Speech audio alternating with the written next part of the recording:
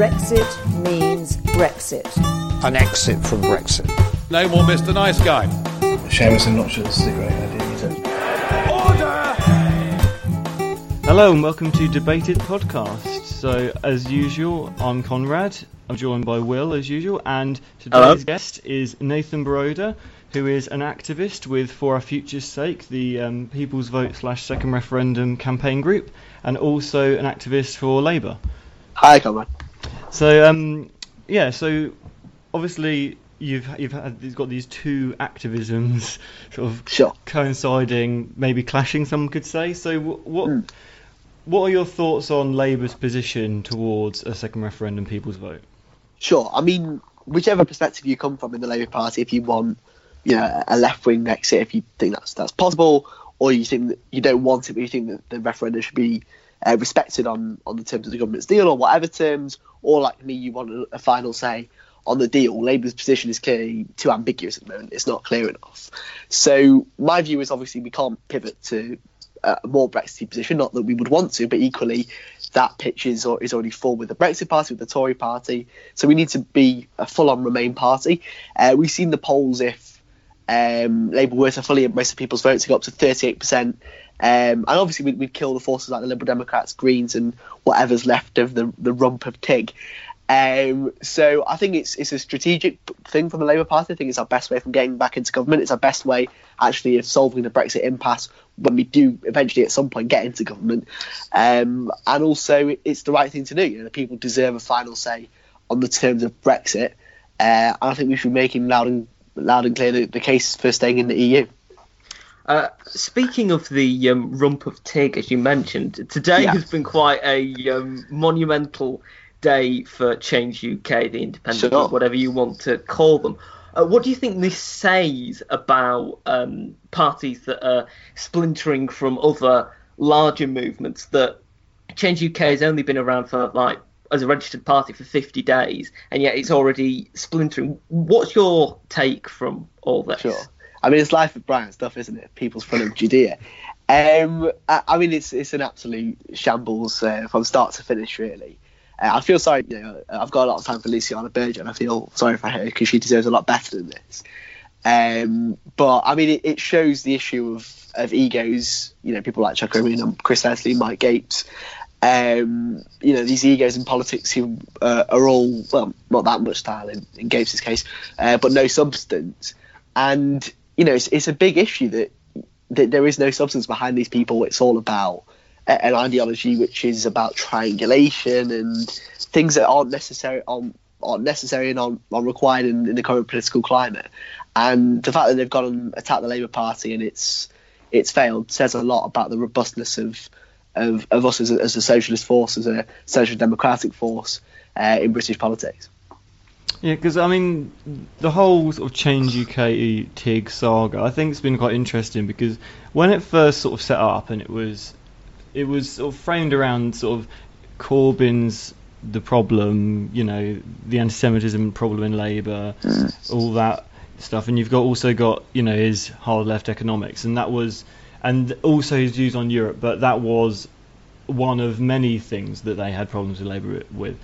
Sure, yes. And they immediately did quite well in the polls. They had them on like 11-12%, which is not bad for a brand new party.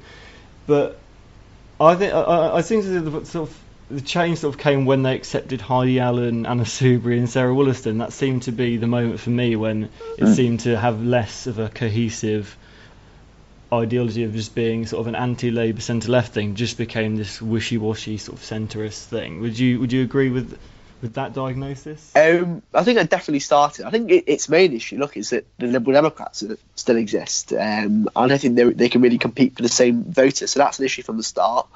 Obviously, the changing of the name didn't help; it confused people, and they didn't really, they didn't really have a message. They couldn't cope with being a new party in the same way that the Brexit Party. It's not a party I agree with, but they were successful. They were able to do that, and TIG sort of Change UK took that for granted. And I think that's the origins. I think certainly it lost a lot of credibility amongst sort of the centre left by allowing Anna Soubry, and somebody who generally supports Thatcherite economics and is is certainly on the right of the country in a way that Sarah Wollaston and Hayley Allen were less so. It lost a lot of credibility in that, but actually it's sort of confused message and it's clashed with the Liberal Democrats for me, the sources of its collapse. And of course, Anna Soubry is now their new leader. Yeah. You talked a moment ago about competing for the same group of voters. I wondered, obviously you're campaigning for Labour to become a much stronger Remain party. If Labour did become a party that supported a people's vote, unequivocally, how do you think Labour would then be able to get voters who have perhaps moved on this issue to the Liberal Democrats back to Labour? I mean, what is the sort of process that would be involved there? It's a good question. I think, look, it's about making the case that the only way for stopping a hard Brexit, a Tory Brexit, or one in any form is by voting for Labour. Whether or not the Brexit Party or the Tory Party, in whichever form, will be the biggest threat to Labour at the next general election, there's only going to be one alternative, and that will be the Labour Party. So Liberal Democrats aside from inserting constituencies and aside from Brighton filling in for the Green Party, voting for those is a wasted vote. In the system that we have, the only way to stop that, and the only way to stop Brexit as it exists, is to vote for Labour. And look, we need to make that case far more effectively, and hopefully in a general election, as we saw last time, doing that effectively, that they will be able to do that. I do think if you look at the European Parliament elections, we see actually that we lost 4 times more votes to Remain parties, mostly the Greens and the Lib Dems, than we did to the Brexit Party. And most of our voters support Remain. I think 75% of our 2017 electorate did. And actually, the interesting thing between the May local elections of 2017 and the general election was actually the Tories, even despite Theresa May's shambles of an election campaign, didn't have a substantial drop in support. They had about a 3% drop from those two elections. Actually, Labour's increase of about 14% came exclusively from the Liberal Democrats and Greens, because people realised that actually the best way of stopping the Tories is by voting Labour, and that's quite clearly true. So if you want Labour to sort of shift one way, the Tories have also got a leadership election coming up. What do you think the likely outcome is, and which person do you think would be the biggest threat to Labour? I think the likely outcome at the moment is Boris Johnson will get elected. I think it's a 4-horse race to get into the final 2 between Hunt, Gove, Raab and Johnson. If Hunt does get into the final 2, I think any of them would beat him. So I think it's ultimately a 3-horse race between Gove, Raab and Johnson. If Johnson's in the final 2, I think he'll beat either of those 3. I think Raab will actually beat Gove if Johnson were to get the final 2. But looking at his numbers amongst the MPs, I think Johnson will get in the final 2 and actually win by a significant margin against Gove or Hunt. In terms of Labour, the person we want most is Michael Gove. Because he's quite well known, and so you don't have the factor of a new leader like with John Major in '92. And also, when people do know him, they don't tend to like him, particularly teachers. Second to that would be Boris Johnson, because whilst he's very popular amongst Leave voters, he's incredibly unpopular amongst Remain voters, and that would be a massive get out of the vote tactic for Labour. And also, even amongst Leave voters, there's not much sense that he'll be a credible Prime Minister. And if he was to push no deal, that would precipitate a huge split in the Tory party, or a decent enough one to result in a general election. I think ironically our biggest threat to the party is Sajid Javid, but at the moment I don't think he has a realistic shot of getting into the final 2. No, I certainly agree with your analysis of who's like to win, and in terms of the final 4 as well. I think that the sort of Boris Johnson has shown abilities before to win over unlikely people that don't usually sort of vote Conservative or wouldn't consider that in London, the London mayoral elections, and also in the EU referendum when he was sort of the face of the Leave campaign, and you saw a lot of sort of Labour Leave kind of areas. Although you're right that most Labour voters did support Remain, there was about a third of Labour voters that went Leave, especially in Northern and Midlands areas. Yeah. So I personally think that he's the most electable out of the lot, but I do think Sajid Javid's got that's certainly got certain qualities. I do think it's unlikely he's going to be in the final two or final four even probably. And I do worry he has too much of a robotic personality, which we saw with Theresa May. And True. As much as we want elections just to be about policy, and I'm sure we all would like that to sort of be the focus, there is an element of charisma and personality that comes into it, especially in debates. But I don't know, what do you think about the next leader of the Tories? I mean, I would agree with both of your analysis to an extent. I think that Boris is probably most likely to win, but the Conservatives have a habit of killing off the favourite to be leader. So I wouldn't entirely think it's certain that he would become leader. But I mean, it's interesting to see sort of like the divide from the major candidates and some of the sort of like the perhaps the fringe candidates, the more minor candidates. For instance, if you take someone like Rory Stewart, what do you think that is his appeal to voters? Because there's been some quite interesting stirrings on Twitter and in the media about the campaign that Rory Stewart has been running. I mean, would you say that at some point, perhaps in the future, he could be leader of the Conservative Party and perhaps a credible threat to Labour, or do you think that it's all just sort of like a media bubble?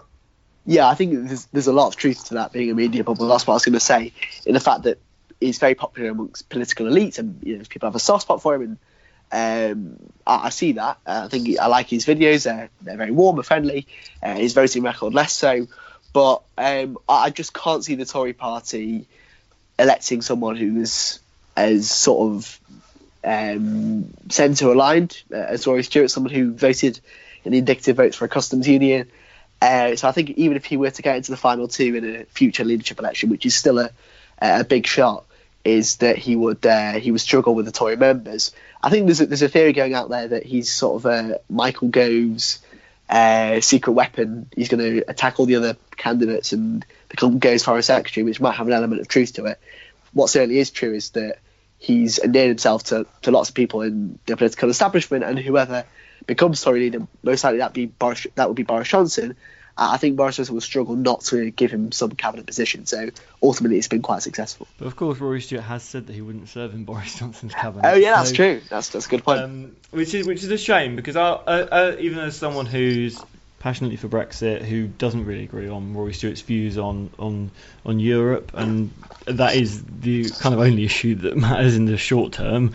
Maybe not in the long term, but I do like Rory Stewart as a person, and I think I saw a video on his sort of views on why he's a Conservative, and talking about sort of the sort of romantic traditions of this country that resonated with a lot of people who aren't sort of the kind of people you'd expect to like a sort of more sort of Remain candidate, but actually sort of thought he's articulating what a lot of people struggle to articulate, in that why they're a Conservative and where it comes from, which is, I guess, the base root of if you're trying to win over new people. Yeah, I mean, that's just true. I just think the way actually that I think you make an important point about leaders and their effect on elections. I just think the way the economy's gone and the case of structures means that it's unlikely that any Tory is, in my view, is likely to be in office for very long. I think we're heading towards a government which is certainly led by Labour, just by the calculations of the way the economy's going, the way that people's wages are going, the way the public services are going.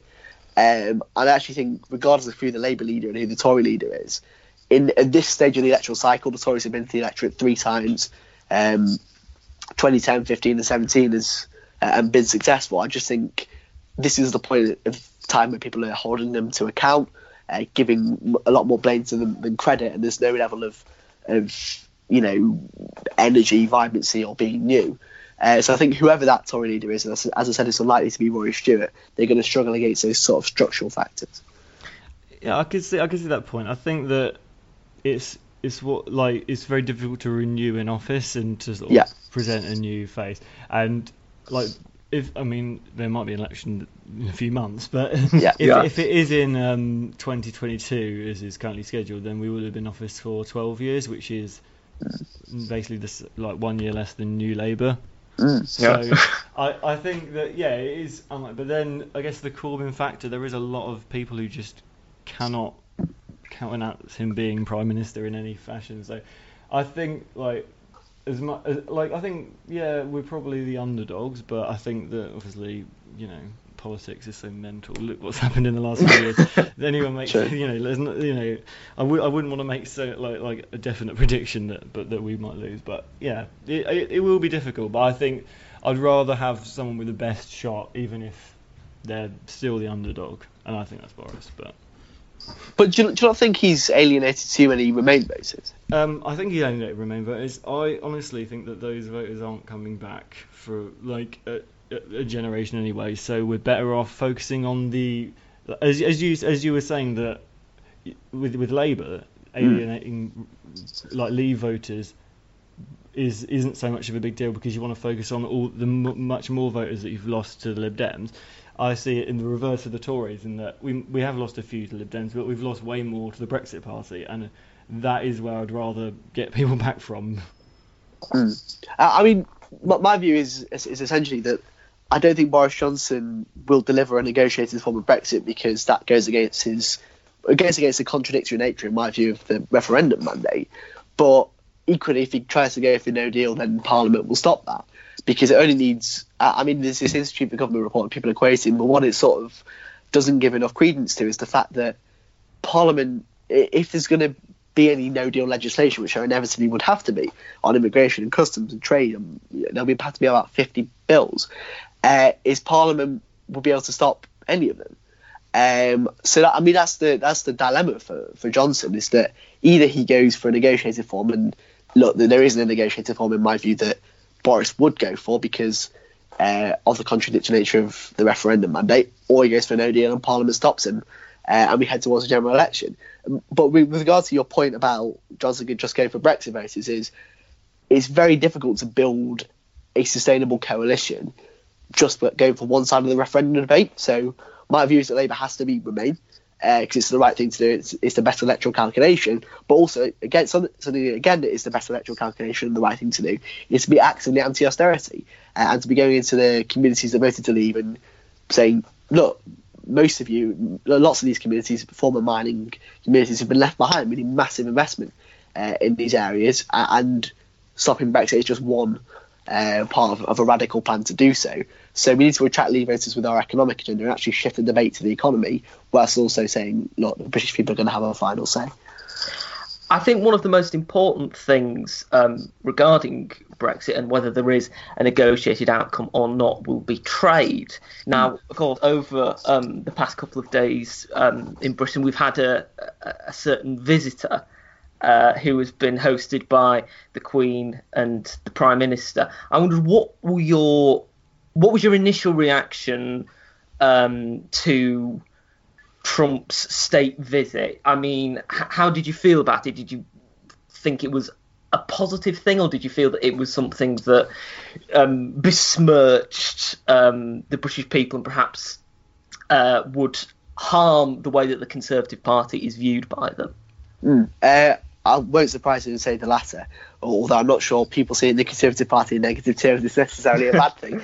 Certainly not to me. But look, as people keep rightly saying, and this is almost a soundbite amongst people who oppose a visit, is a state visit is a privilege, and very few presidents get it in their first terms.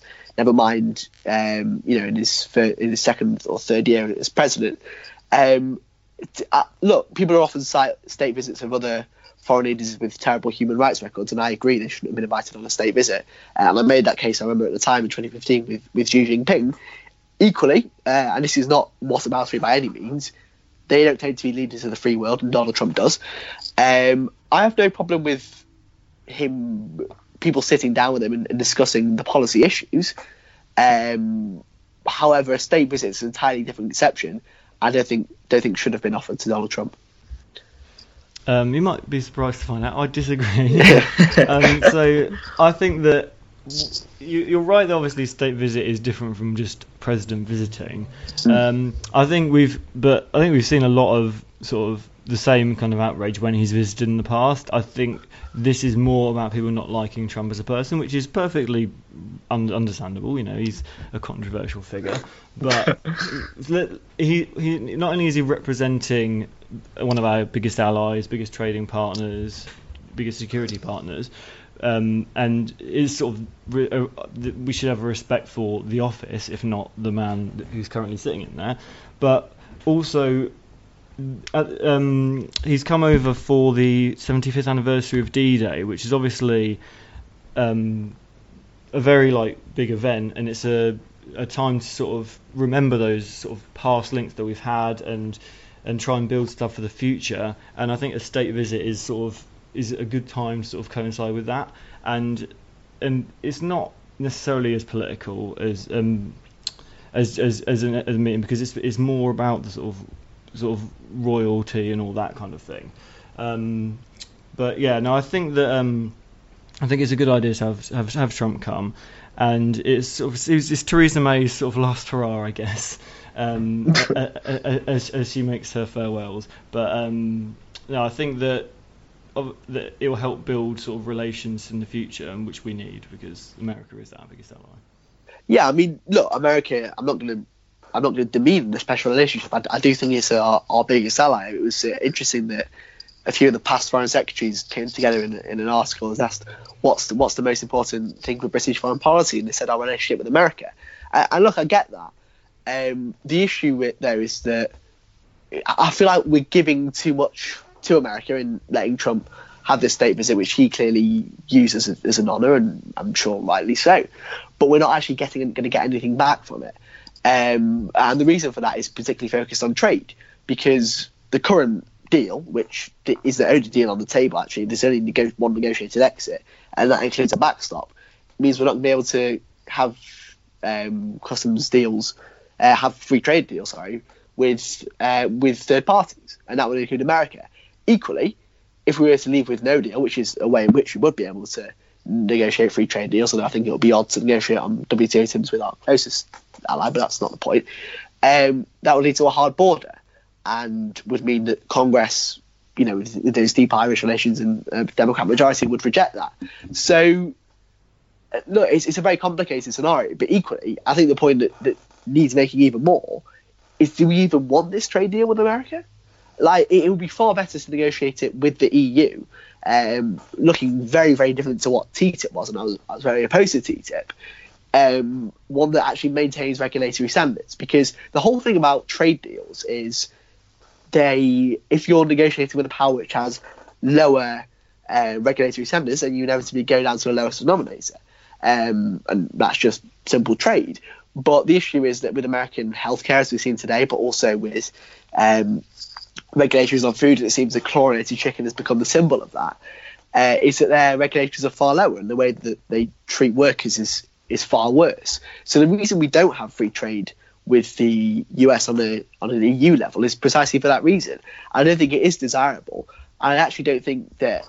I think that whilst it's quite nice in theory, I don't think any government will be able to sell it to the British people in practice, because look, no farmer's going to vote for a deal which is going to open UK markets up to American agri-farmers. And I don't think the British people are going to want the reduction in standards that would inevitably come from it. Actually, and Conrad, you might disagree with me, I'm happy to debate this, given the name of the podcast, I don't think Brexit was a vote for free trade outside hacks like us. I mean, obviously, I'm not a Brexit supporter, but we are people who are politically engaged. We understand and understand the technicalities and follow it every day. Look, people on stupid, that's not at all what I'm saying. What I'm saying is they don't go and watch Newsnight every night, or listen to the Spectator podcast or New Statesman. So people don't. The mandate for leave was actually a vote against the effects of globalization of free trade in mining communities in places like Bolsover, or more close to home for me in Wigan, which are often cited. Actually, they're not voting there because they want an increase in free trade. They want more protection for industry. They want, let's be honest, less immigration, and that obviously comes naturally with free trade. So my view is trade is complicated and vitally important. We need to be aligned to the EU in order to guarantee our standards to do that. But actually, I think Brexit was, it wasn't the same way that Dan Hannan envisaged it. It was far more actually how John Mann envisaged it.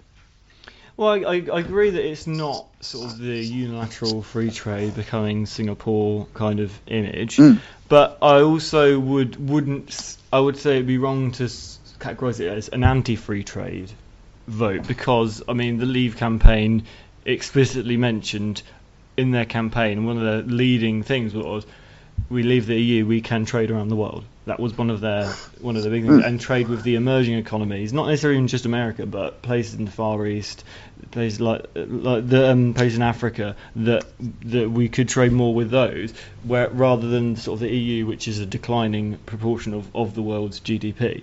In terms of the whether we'd want a trade deal with America, obviously, it would be a negotiation. We don't know necessarily exactly what's coming in. But in terms of like things like chlorinated chicken, I don't think that it's as much of a big deal as people are making out, because it would be people's choice to buy, whatever they, it's consumer choice. If they want to buy, I don't think chlorinated chicken would be that popular, realistically, because I think British people like sort of high standards in their food, and they would continue to buy that. And in fact, it may in fact be a boon to the UK farmers, because they could sell their sort of high quality agricultural products more easily to America, and American consumers might very well like our high quality products, and I'm sure they would. So there's always two sides to this, and it would be difficult to negotiate a trade deal with America, but I think that negotiating it as Britain rather than as the EU would be preferable, because it could suit our economy rather than trying to suit 28 different economies that all got their conflicting interests. I think that just complicates things. You see how long that it took them to negotiate a deal with Canada. It took them not 99 years to negotiate that, and I think that comes with just the EU bureaucracy and just the conflicting interest within it. But look, the issue is, do we negotiate it with the EU, as I would want to, in a far more social and effective way than TTIP was?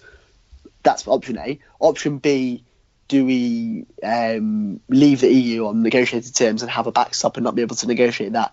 Possibly we would be able to in services, but it would be such a small trade deal that wouldn't be, it wouldn't involve agriculture or anything like that. Or C, do we go for no deal, be able to do that in theory, but in practice not be able to get it through Congress? And that for me those are the trade-offs. And look, trade-offs are inherent to free trade agreements, and I just don't think people are living up to them. I mean, it was interesting the point you made, Conrad, about free trade and the chlorinated chicken.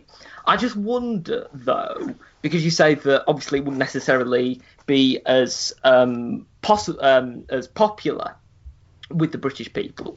Do you not think that there is perhaps the worry that we could be selling a product that might be cheaper than traditionally British reared chicken, and that we could therefore say, for example, that there is a low-income family that wants to, have a healthy diet for their children and the rest of their family, but due to prices is forced to buy a substandard product?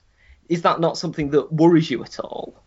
Well, I mean, if they already can't afford British chicken, if anything, it's opening up the possibility of having chicken to them. And I don't think, chlorinated chicken I think is a very bad example for it's the one that's become the big one, but the fact is that there is no evidence that there's any health harm that comes from eating chicken in America.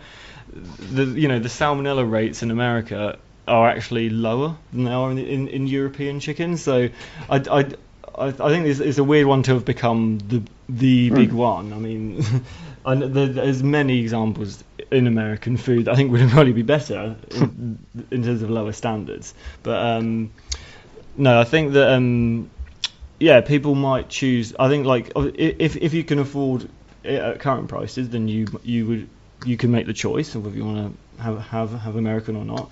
And if you can't, then it's just adding the choice of American rather than not at all. I mean, I'd like people to be able to not be that poor, and hopefully, tax cuts and things will come in. Well, what, through this Parliament? Well, maybe after the big general election win with Boris Johnson. I think you've been a bit optimistic there. Are you picturing that Jeb Bush meme with Boris and a map of the UK sweeping in blue? I was just wondering, just to go back to Trump and his state visit, what do you think, Nathan, about the way that Jeremy Corbyn has dealt with it? Do you think that his boycotting of the state banquet was appropriate and the speech that he made at the People's Protest, or do you think that perhaps he shouldn't have taken such a hard line? No, I think Jeremy's got this spot on. I think it's certainly the right position. Trump is, in my view, anathema to, and what he stands for is anathema to the values of Britain, but also of Labour members, Labour voters. So Jeremy's rightly taking a lead on this, and I think it's a fantastic thing that he's got the opportunity to speak today at the demo and for Labour to have a presence there. And be, in my view, on the right side of history. We're coming to the end of the podcast now, but we've been talking a lot about Europe. Did you watch the Champions League final? I did. And I assume, as an Arsenal fan, you were quite happy about it? I was delighted. Less so with Wednesday night, but it was fantastic Saturday night to see Spurs lose. And I'm sure in that you and Jeremy Corbyn are united. Absolutely, yeah. Except not David Lammy though. No. Anyway, thank you for joining us today. It's been a great discussion. And it's been a pleasure. We'd love to have you on again at some point if you'd be willing. Of course. So thanks everyone for listening. You can check out our Twitter, Debated Podcast, or if you want to email in, thedebatedpodcast@gmail.com, and we're also on Facebook. And you can listen on iTunes, Podbean, all those things. I'm sure you know if you're listening to this. Hopefully. Yeah, fingers crossed. So thanks everyone for listening, and we'll see you next week.